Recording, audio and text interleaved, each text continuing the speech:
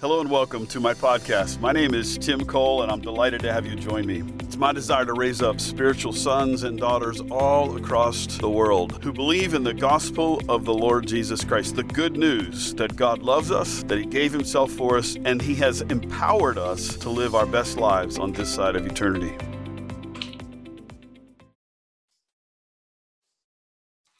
Hey, thank you for joining me. I want to just talk to you about some things that have been percolating inside of me the last little bit here, and I'm really being challenged by the Lord to make an adjustment in my worldview. There have been seasons of my life where I felt like the Lord has put His hands inside of my chest in the gentle touch of His hands on my heart, and just began to adjust the perspective of my heart. And He does it in such a tender way, and yet truth matters. And so as you know, if you're only going 2 feet, if your journey is only 10 feet, if your axis is off, your perspective is off just a little bit, it doesn't really matter. But if your journey is longer than that, and our lives are longer than that, a little bit of adjustment of perspective really makes a huge difference in where we end up. So that's what the Lord's been doing. And I want to share that with you. There's some revelation that comes along with that. And I want to challenge you, just be open and hear what the Spirit of the Lord is saying to us. Because I think this is not just in my life. I know as I lead a church and lead ministries and travel the world, I know that this applies to us as the body of Christ. So let Him put His hands inside of your chest and just make this little adjustment. So I want to talk to you about the kingdom worldview and mindset of what a disciple of Jesus is. Now, what's a worldview? A worldview is an amalgamation or a consolidation, if you will, of what we value and what we believe. In other words, the truths that we believe create a sense of value for certain things. And out of that truth and value, we live and we function. We do certain things. And we process what happens to us, our experiences, through those truths and values. And that also alters what we functionally do in our lives. So that's our worldview. That's why it's so important. It's the sieve, if you will, or the glasses through which we take in life and then process out life. And I want to say to you, there are two basic functions. And I'm going to define this the way the Lord defined it for me. I know we can get caught up too much, focus too much on what we do, and we define ourselves by what we do instead of who we are. Who we are, however, does produce what we do. And so we can't dismiss what we do and say, well, it has nothing to do with who we are. No, actually it does. Who we are, our identity produces what we do. I love how Luke said it to Theophilus when he was writing the book of Acts. He said, Theophilus, how I wrote to you my first letter about what Jesus both began to do and to teach. Listen to the order. The definition of Luke to Theophilus about who Jesus was first what He did and then what He taught. So, what you do, this is an important discipleship moment. Think about this. If you want to make disciples, we in the West, in particular, we teach and then we get them to do something. So we teach them first so they have an understanding, and then we try to get them to do something. That's backwards. I know Jesus grew up in an Eastern mindset, but let me just say this, there's something to this. Jesus did things so His disciples could watch things in action, watch Jesus in action doing things. And then He taught them about what He did. And there's something really powerful about that discipleship model. So let me talk to you about the Christian worldview, a kingdom worldview. And in terms of what we do, Jesus both did and taught. So this is how Holy Spirit began to talk to me about. There are two basic modes of being a Christian, and what it looks like and means functionally to be a Christian. And I'll define them. And I know you could. This is an oversimplification. I warn you up front. Oversimplification. I know there's many more than this, but you'll see why I've chosen these two in just a moment. But here they are. One way to define our function through a Christian or kingdom worldview is planting. And the second way to define it is warfare, or investing and fighting. Planting and investing, or warfare and fighting. They're two basic distillations of the function of a Christian in the world. And this is how we see ourselves, and what functionally we end up doing or setting ourselves to do in the earth is usually either planting and investing or warring and fighting. And this really comes all the way back to the beginning, comes from our assignment in Genesis chapter 1. First, in 1:26, we find out that we all inherited an identity, or were created with an identity in his image and in his likeness. Identity comes before doing. So who we are actually is the most important thing. That's how we think about ourselves, or what we think about ourselves. That actually produces our functional actions. So I get that. We were all given an identity first by God. Then secondly, in Genesis 1:28, then God blessed them. Do you understand that you are carrying the blessing of God, not completely outside of any function or doing anything? You got the blessing of God. We in Adam were blessed before we did anything, before we fulfilled anything. Just like Jesus in his baptism, water baptism, he came up out of the water. Father said, "This is my beloved son in whom I'm well pleased. Hear him." Now, it's interesting that at that point, he'd done nothing. He had not functioned as the Messiah. He hadn't done miracles. He hadn't raised the dead. He was just the son. He had his identity, but he already had the blessing. This is my son in whom I'm well pleased. He had the blessing. You and I have a blessing before we ever do anything. But those two, identity and blessing, should always and will always produce something.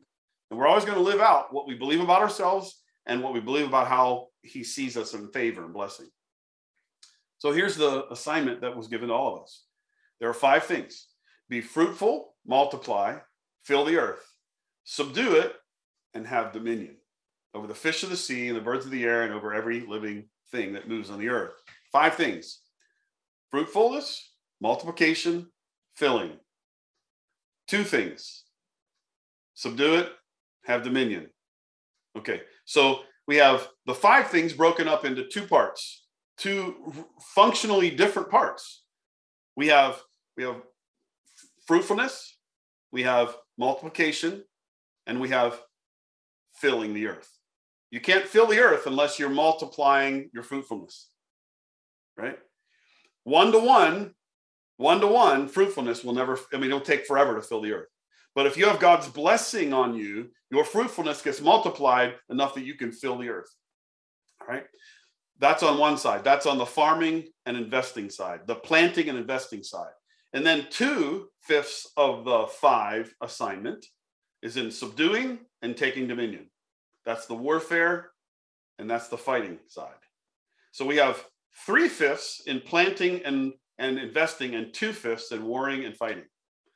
So more of our assignment, it's accurate to say more of our assignment and our function in the earth, and therefore our worldview should be shaped more and targeted and bent more toward planting, investing than warring and fighting. It's not that warring and fighting are unimportant. They're 2/5 our assignment. We need them. We'll talk about that in a moment. If we look at tools and giftings, for instance, we see the same kind of delineation. Isaiah 2:4, he will judge between the nations and rebuke many people, and they shall beat their swords into plowshares. Listen to the 2 tools. They're swords, fighting instruments, plowshares, farming, planting, investing instruments. And then he says God says in Joel 3:10, beat your plowshares into swords and your pruning hooks into spears. It's interesting, still the 2 different farm implements and the fighting implements, but now it's reversed. So there's a season to war, beat your plowshares and your pruning hooks into warring elements. And then there's a season to plant. So you want to beat your swords into plowshares. It's not an either or equation. It's a both and equation. But if we're not careful, we'll be shaped and conformed by what's going on in the world around us, which is always full of war. You will always have rumors of war and wars, right? Cain killed Abel. There's always aggression going on in the earth because it's in corruption and it's been subjected to corruption, Romans chapter 8. So if we're not careful, we'll let the corruption of the world and the atmosphere of the world shape us to always have this warfare as our primary worldview as a believer, as a Christian.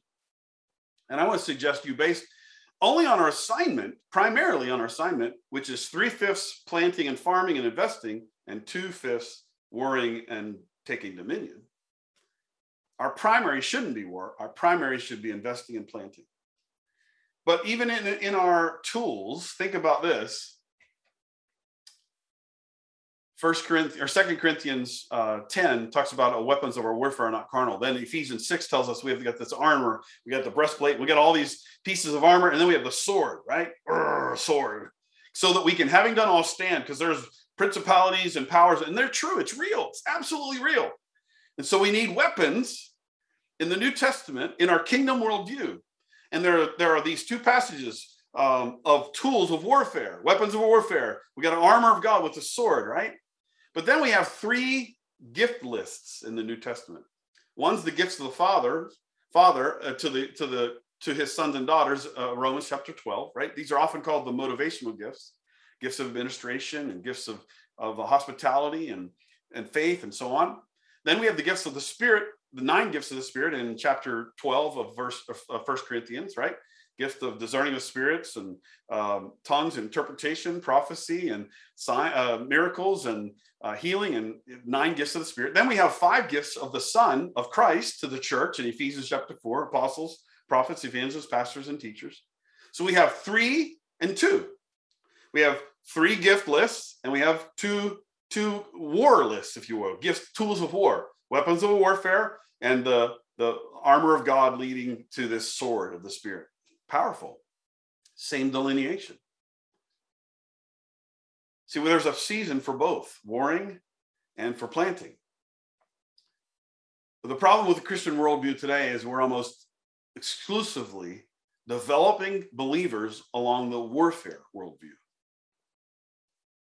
How many Christians do you know around you that are really set on investing in other people around them, that really understand that their primary value on the planet for the king is the people around them that God has set for them to plant into, sow the seed of the kingdom into, so that Holy Spirit can supernaturally multiply a harvest in their lives. And out of that harvest, there's plenty of resource to build the kingdom in the entire earth.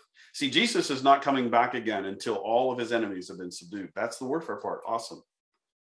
But he's coming for a king, for his bride that's spotless. This is powerful. It's not either or, it's both and. But the problem with the Christian worldview today is we're almost exclusively either or. And the the part of fighting and warfare, learning how to spiritually be able to war, and it's important, but we've overemphasized that. And we have far few believers today that understand that our primary and our essential purpose in the earth is to be fruitful, multiply, and fill. Warfare is vital when you're advancing and taking territory, when you're being attacked, or when you're needing to go after little foxes that are spoiling your vine. You need to know how to war. Battles are inevitable to take and to maintain our promised land. Let's just talk for a moment about this promised land, the concept of the promised land. Of course, God delivered Israel out of Egypt, out of slavery, a picture of us being delivered out of darkness into light, right? Then he took them through the wilderness. They chose a 40-year plan. He wanted something much shorter. But after the 40 years they chose in the wilderness, which was fighting to stay alive, God supernaturally providing with manna and water out of a rock, into a promised land living. Promised land living was intended to be much different than the wilderness living. We'll talk about that in a moment. But we're going to compare this to promised land living. See, battles, fighting and warring are inevitable and unavoidable if we want to take and maintain the promised land living. God's promised some things to us, and a place, the promised land in the Old Testament, is a picture for us. There's promised land living in the New Testament. Battles and learning how to war and fight are so valuable to get us into the promised land and to maintain promised land space. But battling is not the purpose of promised land living. God didn't take them into the promised land so they could fight all the time. That's not the purpose. Promised land purpose was planting and investing in partnership with God for supernatural returns so that God could build his kingdom on earth. That's the purpose of promised land living. Again, it's planting and investing so that in partnership with God, God would supernaturally bless the fruitfulness of our planting and investment so that there was enough return on investment so that God could give us resource to build his kingdom on earth. That's the purpose of promised land living. Warfare has a benefit. We can advance with warfare. We can have breakthrough and deliverance. We need it. But at best, think this thought, at best, warfare only gives us a multiplication factor of 7. Proverbs 6:31 says, when a thief is caught or found, he must return or restore 7-fold.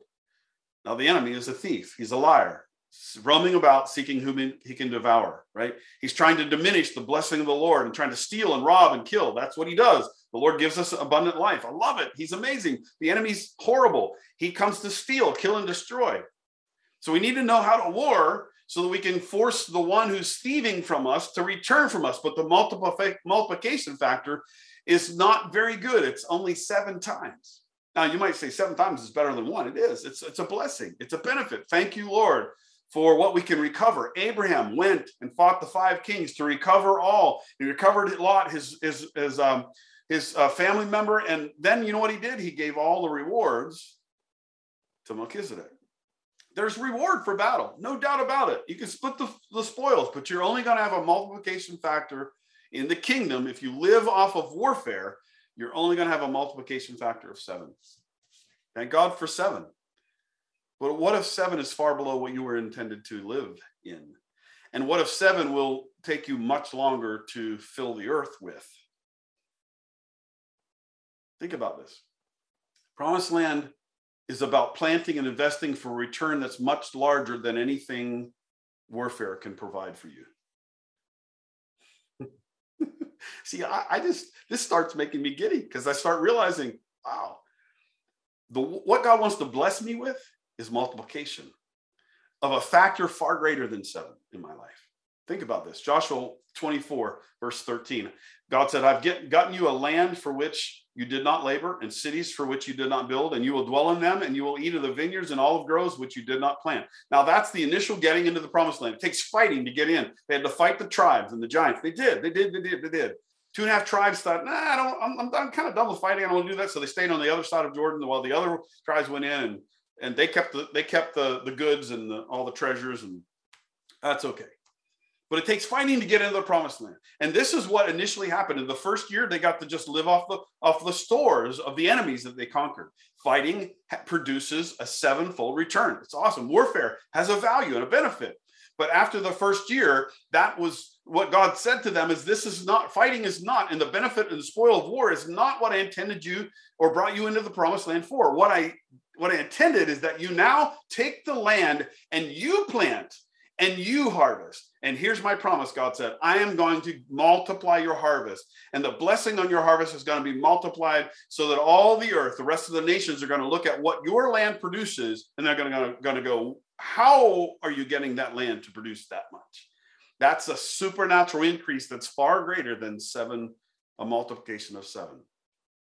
Right? That's promised land living. But it takes your investment in planting in other people's lives and identifying the fields of God that God sent you to plant into. It's a planting mentality, not a warfare mentality, that's going to get you the most return, not only in your life, but for the kingdom's sake. This is the adjustment that the Lord is making in my life. And I pray that you have an ear to hear, and that you are malleable and pliable in the hands of God to let him make this tender adjustment inside of you as well. It's not an either or, it's both and. But the primary function and purpose of living in the promised land is not war. It's planting and harvesting, reaping and multiplying. Leviticus 26:9. For I will look on you favorably and make you fruitful and multiply you and confirm my covenant with you. See, it's a multiplication, but it's more than 7-fold. Deuteronomy 7, verses 13 and 14. And he will love you and bless you and multiply you. He will also bless the fruit of your womb and the fruit of your land, your grain, your wine, new wine, and your oil, and the increase of your cattle and offspring and your flock, and in the land in which he swore to give you to your fathers to give you. You will be blessed above all people, and there shall not be a male or female among you who is barren. It's interesting. New wine. He's going to bless and increase. Let me go back here. He is going to bless the fruit of your womb and the fruit of your land. Think about that. Not the fruit of your warfare, the fruit of your land. What are you talking about? In the promised land, after the first year, they came in and inherited all the stores that were already on the shelves of the enemy houses that they claimed. And so they had enough food to eat. They didn't have to plant. There was no time to plant. They came in, they warred, they got the spoil. But after the spoil, the first year, if they didn't learn to plant, they would have to keep going out and conquering more enemies and taking their spoil to eat because the manna ceased. What God intended now was for them to get to work tilling and planting and harvesting the supernatural multiplied harvest that God was going to give them in the promised land. This didn't happen in the wilderness, and it certainly didn't happen in Egypt. But this is the qualifying, defining qualifier of the promised land. And it should be for our lives as well. See, Matthew 16, Jesus, in the parable of the sower, Jesus said, three soils didn't produce. One didn't believe at all. Two believed but didn't produce. How many believers are there in the kingdom today trying to serve Jesus, and they're actually not producing anything? Maybe they're producing a little, but they're not producing a lot. Or according to the parable of the sower, 2 out of the 3 that believed didn't produce at all.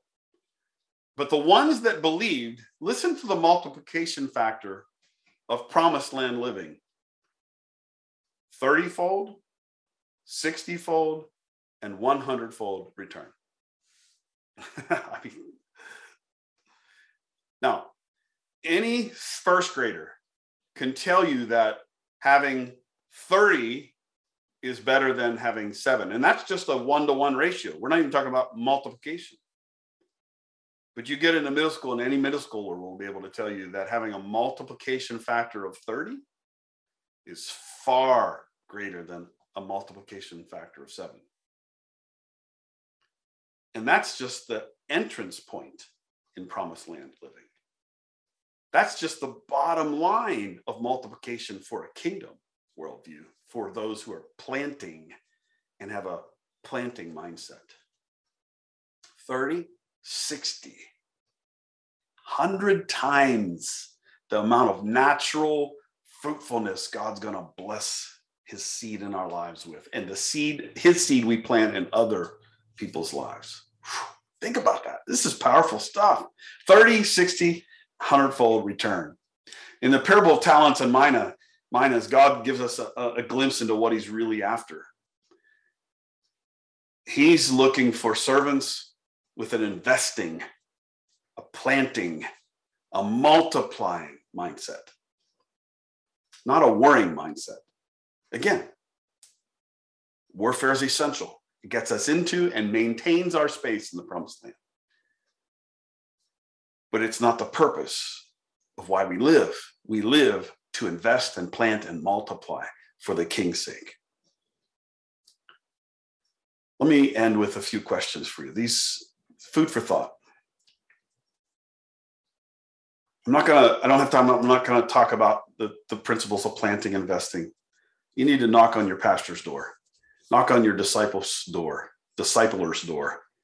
Those who you follow and teach you. Say, hey, you got to teach me how to plant in the promised land. Teach me how to focus on investing for the King, even more than we're fighting the enemy. Here's some questions for you to help really bring this home. What is it that dominates your kingdom or your Christian worldview? Is it warfare, fighting the enemy? Or is it planting and return? Of the sum of your spiritual training, what you've been trained by those who've taught you and pastored you and loved on you and discipled you, how much has been on how to fight for your deliverance and breakthrough and even advancing and taking new territories? And how much of it has been on how to invest and plant and build in God's kingdom. Again, you see this gentle perspective change. Number 3, are you spending more time in your life doing spiritual warfare than you are spiritual planting?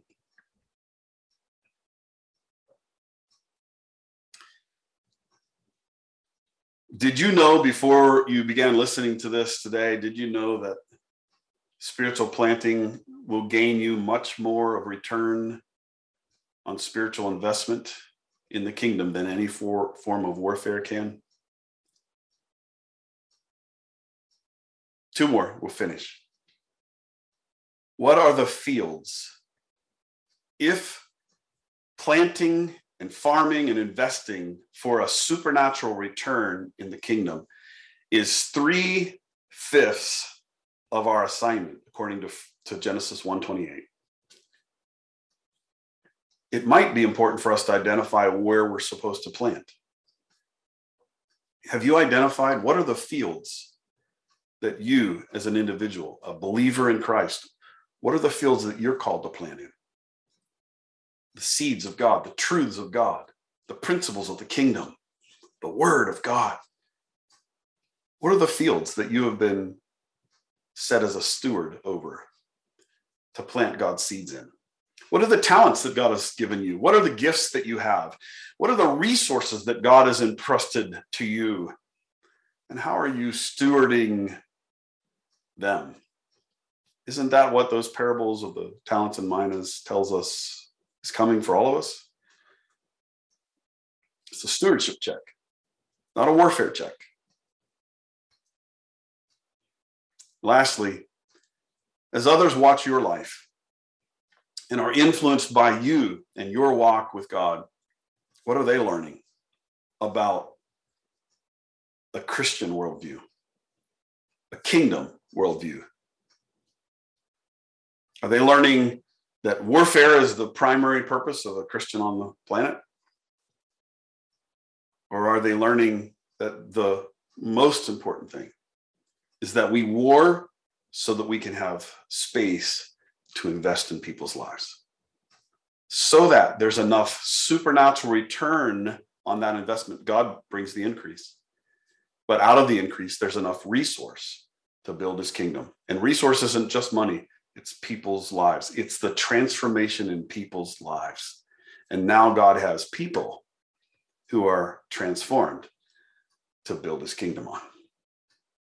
Dear ones, I love you. And I just want to challenge you. Let God put his hands in your heart, in your chest and around your heart, and just make this gentle adjustment. Learn how to give yourself to investing in spiritual fields for the king's sake. Blessings.